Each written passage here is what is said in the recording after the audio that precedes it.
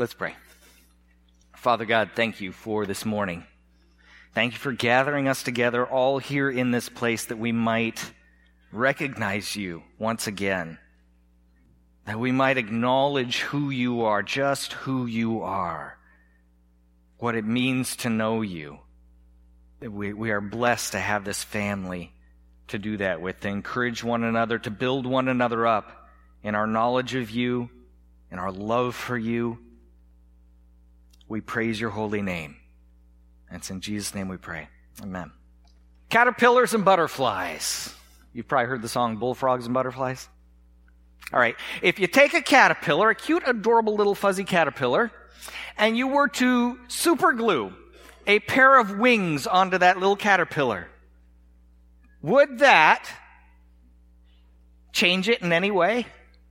If you do that to that poor helpless little caterpillar, it doesn't suddenly become a butterfly, does it? It doesn't suddenly become able to flap those wings, fly, drink nectar from flowers. It doesn't even desire to do those things, does it?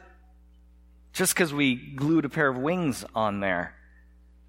No matter how much it may look like a butterfly, it will still just crawl around and eat leaves because its innate way of thinking has not changed. There's a great saying, and I know you've heard this from me before. Being in a church makes you a Christian as much as being in a garage makes you a car. Being in a church makes you a Christian about as much as being in a garage makes you into a car. As a church that teaches and preaches the gospel of Jesus Christ, the Word of God in its truth, we want to be sure that we are creating Spirit-filled disciples. If you're going to hang out in this garage, you're going to be a car. We need to be a people who think differently going out of this place than we did when we came in, because the Word of God is sharper than any two-edged sword. It cuts to the heart, and it causes us, as difficult as it might be sometimes, to become more like Jesus Christ. If it isn't doing that in our lives, we aren't paying enough attention to it.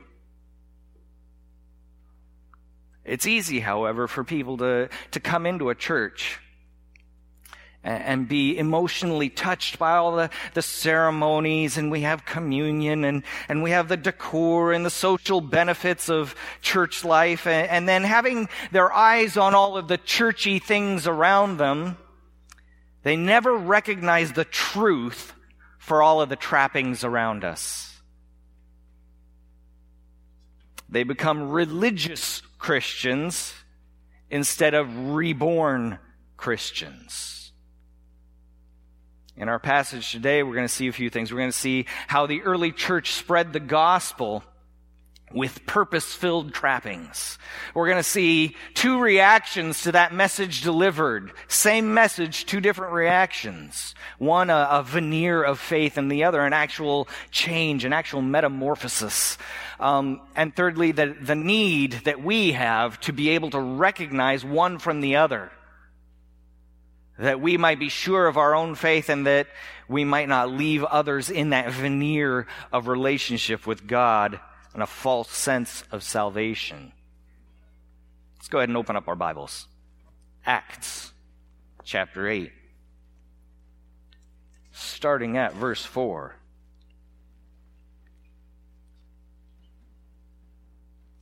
Acts chapter 8, starting at verse 4. Let's stand up for the reading of God's Word.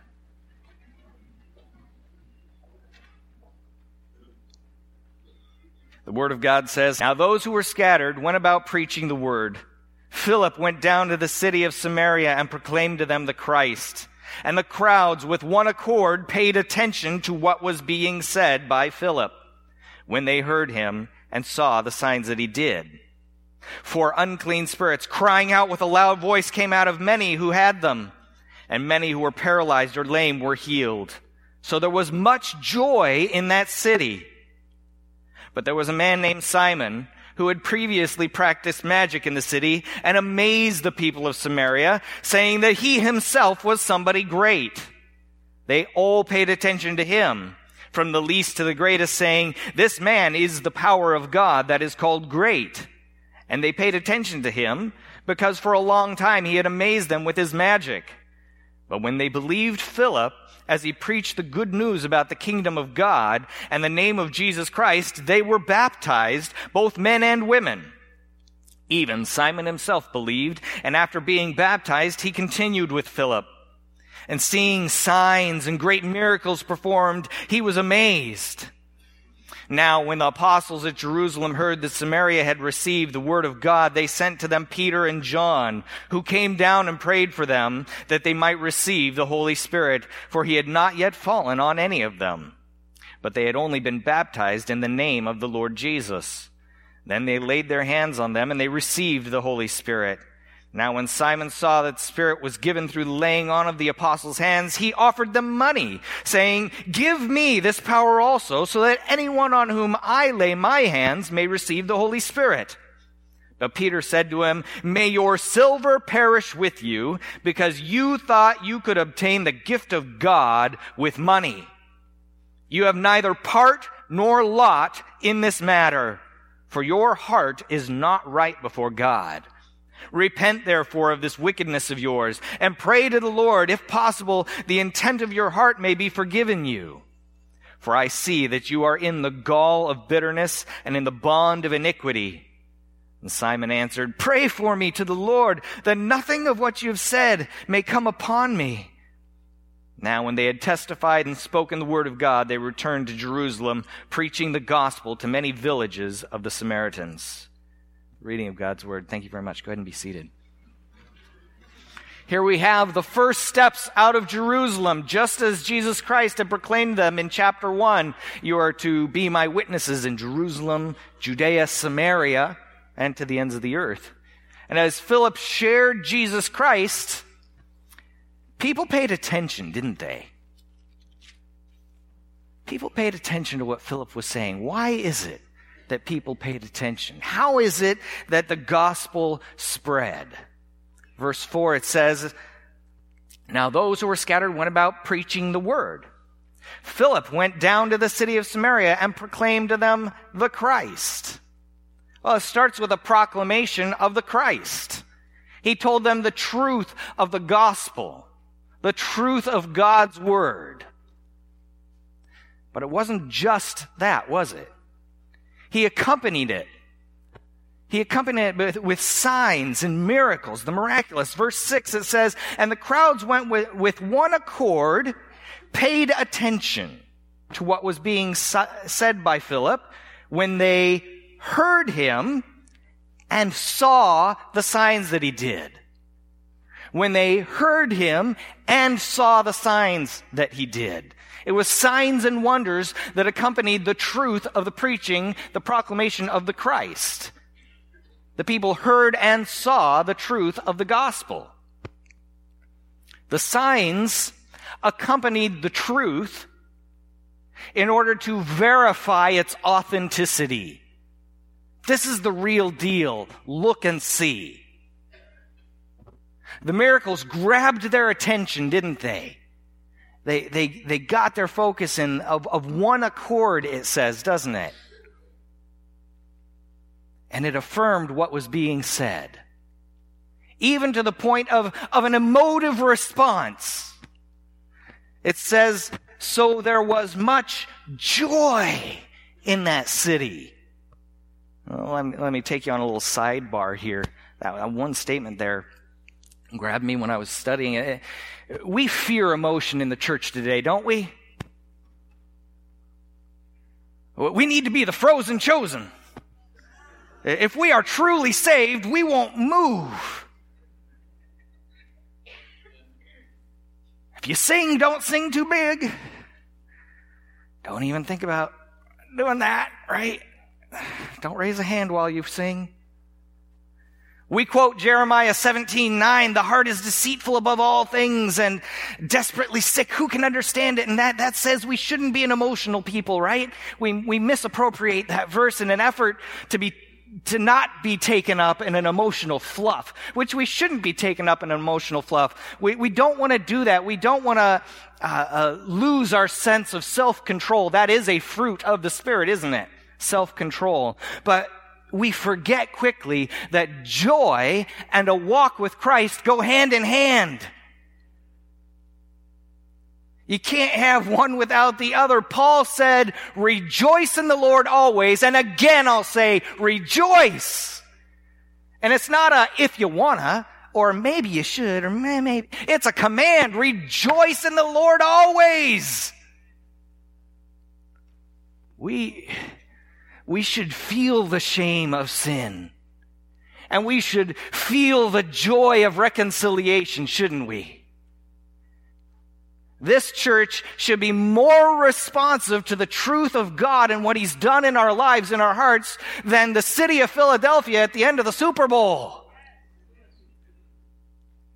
Did you hear the city explode that night?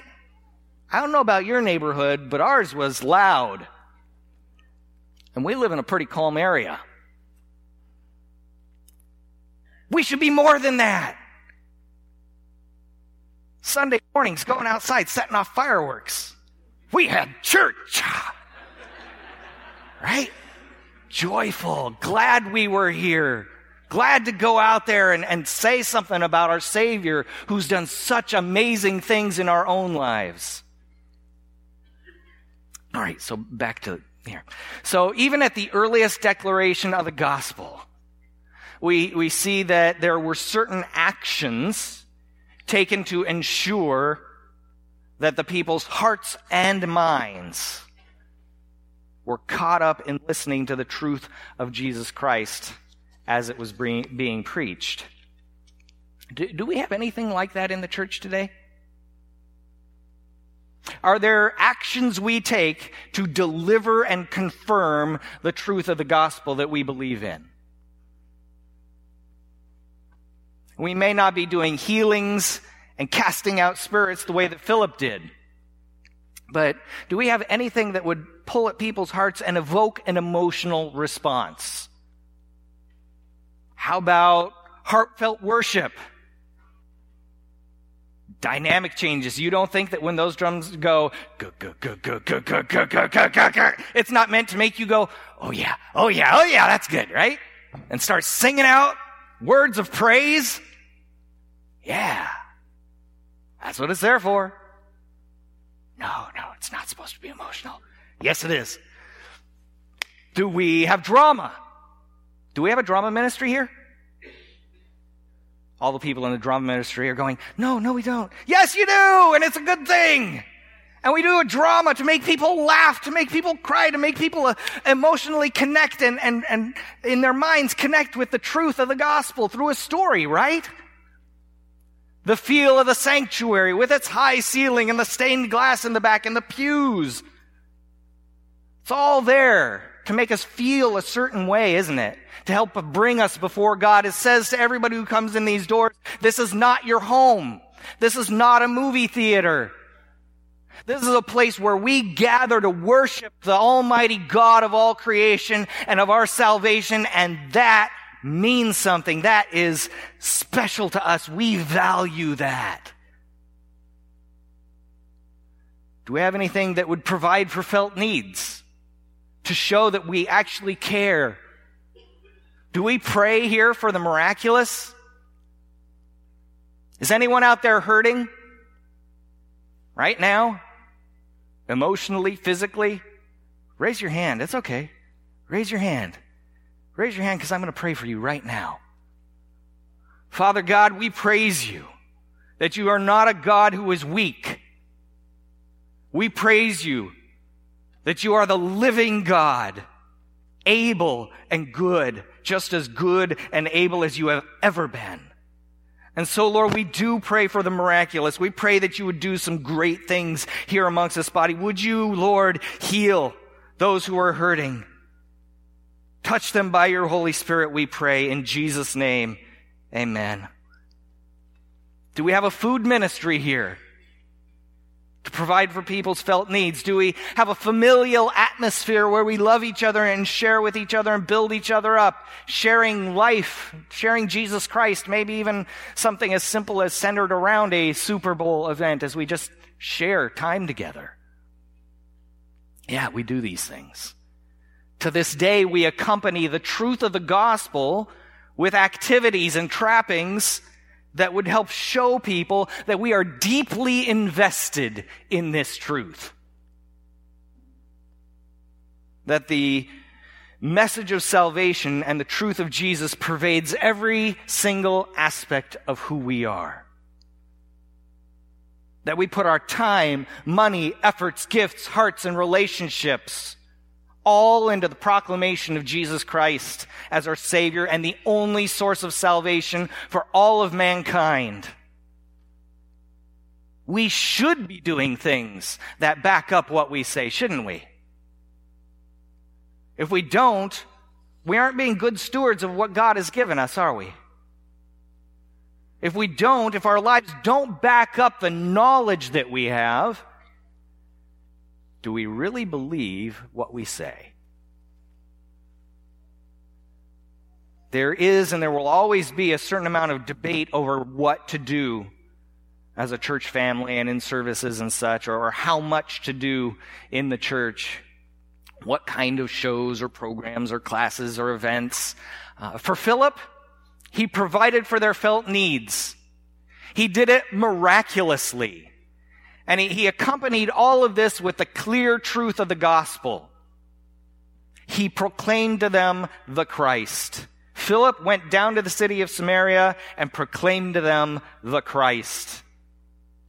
And because he did this, because he accompanied the truth with these actions, the crowds with one accord paid attention to what was being said by Philip. Literally, they paid close attention to what he said. The trappings caused them to listen. And their listening caused them to understand. And their understanding brought them to belief. The gospel was spread by the open proclamation of the truth of Jesus Christ, accompanied by actions that support it with joy.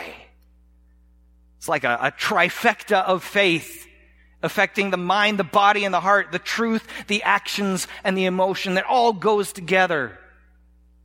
One beautiful package that God has given to us.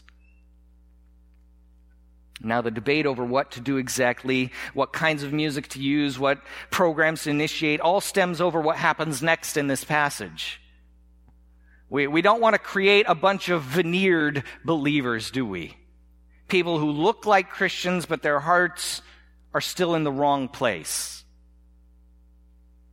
We want to make Spirit-filled disciples who seek to be conformed to the image of their Savior. Unfortunately, we will always receive two reactions to the sharing of the gospel. One is a true metamorphosis, a true change in the person of mind as the crowds here in this passage paid attention to what Philip was saying. And the other is a veneer of faith.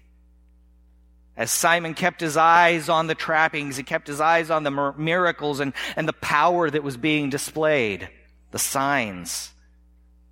When the crowds believed, the disciples came. Peter and John ended up coming out, and all the people received the Holy Spirit with the laying on of their hands, and theirs was a true faith in Jesus Christ.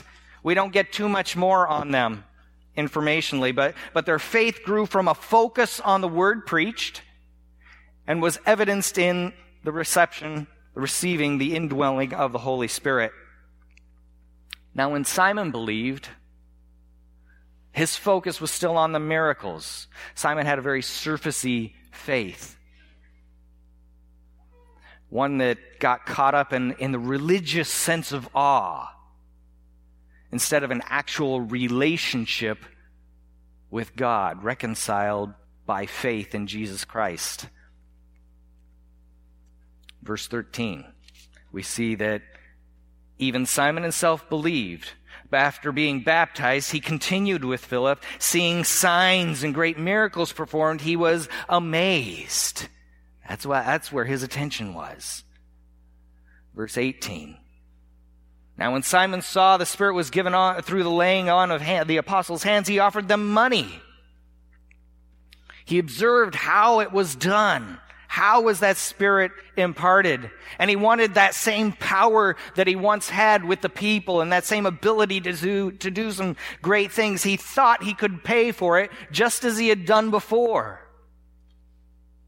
He was still caught, in Peter's words, in the gall of bitterness and the bond of iniquity. His heart was not right because he was still thinking and acting as he always had. He had not yet had a transformation, a complete change, and a renewing of his mind.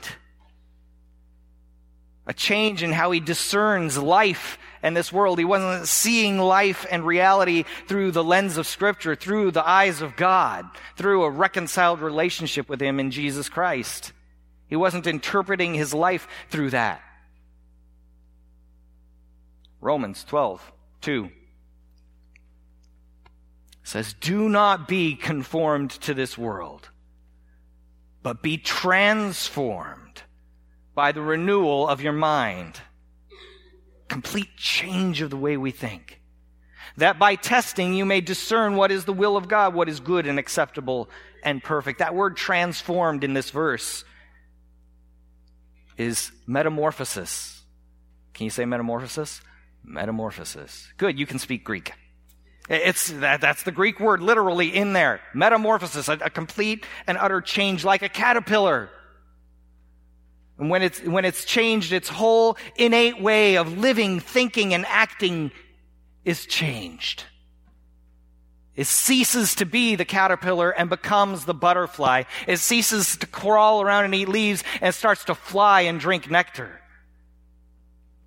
It doesn't go back to the leaves. It doesn't go back to the crawling.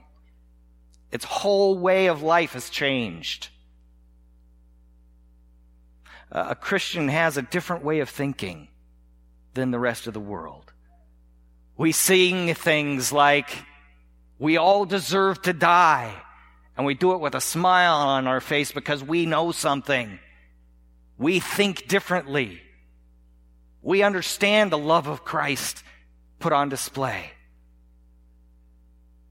And that different way of thinking works itself out into the way we live. Romans 12:1, right before Romans 12:2, says, "I appeal to you, therefore, brothers, by the mercies of God, to present your bodies as a living sacrifice, holy and acceptable to God, which is your spiritual worship." See, our physical lives are lived out as a spiritual act of worship. We can't separate one from the other. Our whole life needs to be changed. Our whole way of thinking, our whole way of feeling, our whole way of discerning this world. It's completely different when we know Jesus Christ as our Lord and as our Savior. Simon's belief was like that spoken of in James chapter 2, where it says, "You believe that God is one, you do well." Even demons believe and shudder. It is one thing to know it, and it's another thing to live it. Simon had simply added another bit of information to his mind.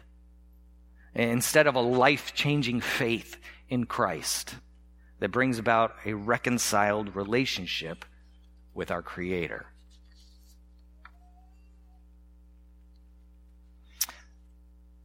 So does the risk of making veneered Christians make the miracles of Philip or the worship that we do or the programs that we do wrong? No. The miracles that Philip did wouldn't have been possible without the power of the Holy Spirit.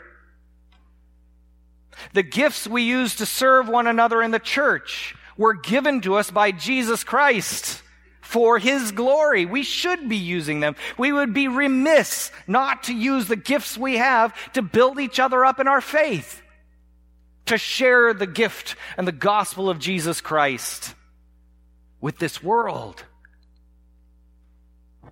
There is value in the programs and activities of the church family, inasmuch as it helps us to remain Christ-centered, to become Christ-centered, and shows this world that we put our gifts, time, and finances, whatever it might be, we put them where our faith is, because our salvation in Jesus Christ is that important to us. It is that significant to us.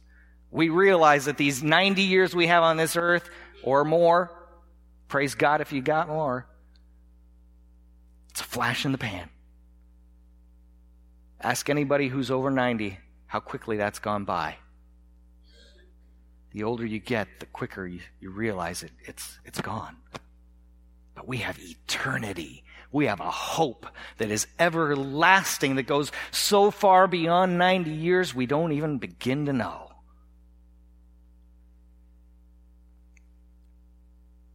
Everywhere the gospel is preached,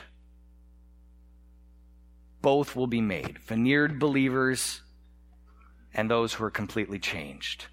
So how do we make sure that we ourselves and those around us are going beyond the veneer?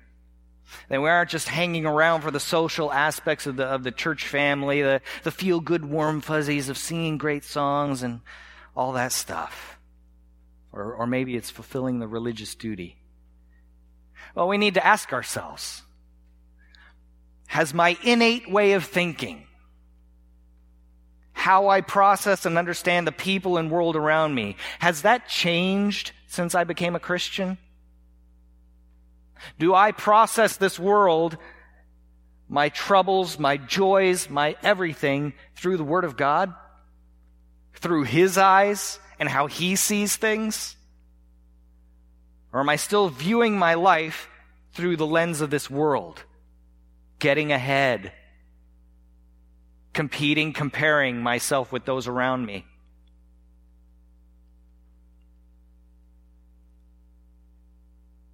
As I read and apply His Word to my life, am I different?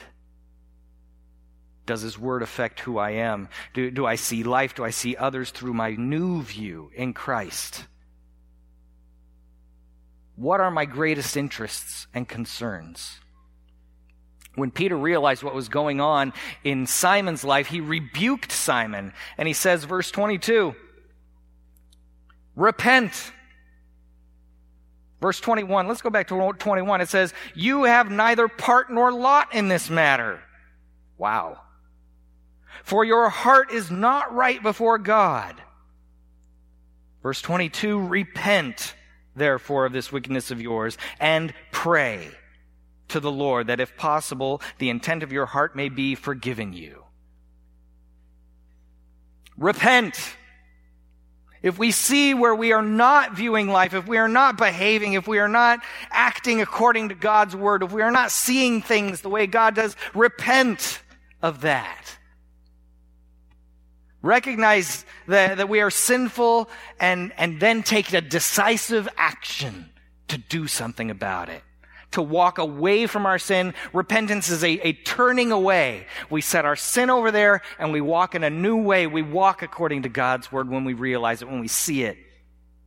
We can't have a truly real walk, a truly reconciled relationship with God, a walk with Christ, until we recognize and admit our sins before Him, can we? Confessing our sin is the first step in salvation, isn't it? If we won't repent, we are simply veneered. If there's a sin we know about in our lives and we will not repent of it, we got that surface walk. Our heart is not in the right place. We have neither part nor parcel. We need to pray for forgiveness and a change of heart. Prayer recognizes that God is alive, He's active, He's able, He is personal. Notice that in this passage, Simon asked Peter to pray for him in verse 24. And Simon answered, pray for me to the Lord, that nothing of what you said may come upon me. He says, you do it, because he had no relationship with God through Christ that caused him to desire to go directly before God himself. No understanding that he was now one, that he knew God through his Son Jesus Christ, and he had God's Spirit living in him. We need to get and keep our focus on God's Word. And Satan wants it otherwise, doesn't he? Not on the trappings. Walking with God in recognition of who he is and who we are. Do you know somebody who's walking in a veneer of Christianity? Maybe somebody in this room? Are you that somebody? Simon very well might have thought at one point that he was a believer. But he needed to ask himself those questions. How do I view the world? If we know them, do we allow them to continue detached from God? Or do we have the strength to do as Peter did for them? First of all, for the sake of the person at stake, from the way Peter was talking to Simon, we're talking about the difference between heaven and hell for eternity. Verse 21, when Peter's talking to him, he says, "You have neither part nor lot in this matter." Neither part nor lot in Jesus Christ and salvation. For your heart is not right before God. He's saying, you don't have faith. You don't have belief. It's just a topical veneer of it. For the sake of the person who's at stake, do we have the strength to talk to them about what we see, about what we know? Not condemning, but building up, encouraging. Secondly, for the sake of the church, it's sad to see a church that exists for its own pleasure. For the social aspect, some kind of social club. For the external trappings, for the religious duty, one that is willing to ignore the vibrancy and efficacy of the gospel because the desire for the trappings or the programs or the preferences becomes greater than the desire to live out a life transformed by the renewing of our minds, living differently than the world around us.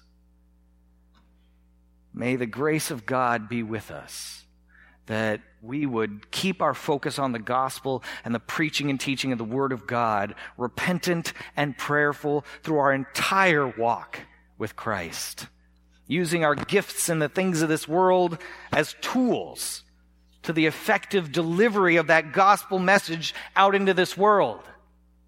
Never getting so caught up in the programs or events to the neglect of our living Savior and forgetting to walk with Him. Jesus Christ is the way, the truth, and the life. No one comes to the Father except through Him. There is no way to a reconciled relationship with God except through Jesus Christ. No rite, no ritual, no religion. He gave up His life as a ransom for you and for I. His blood shed on the cross in our place, that our sins might be paid in full. Now let us walk with Him in that newness of life, not religious, but reborn. Reborn for a reason. Let us live lives that are completely transformed by the gospel of Jesus Christ, not just a religious veneer. Let's pray. Father God, we pray that if there is a veneer here at all, that you would rip that out. Father God, we pray that you would do whatever it takes to renew us, refresh us, to cause us to walk with you, not in our own ways, but according to you and your word. That as we go out from this place, we would not be the same as we came in, because your word is good. And your word is here to affect our lives, to change us, to cause us to know you. And then in that knowledge, to have understanding. And in that understanding, to walk with you by faith, with joy. Lord, I pray we are the most joyful people on this planet, that the world wouldn't even compare.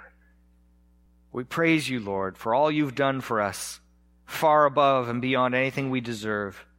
For we do all deserve to die, just as that song said. Lord God, you are good to give us everlasting life through your Son. And we praise you, all in Jesus Christ's name. Amen.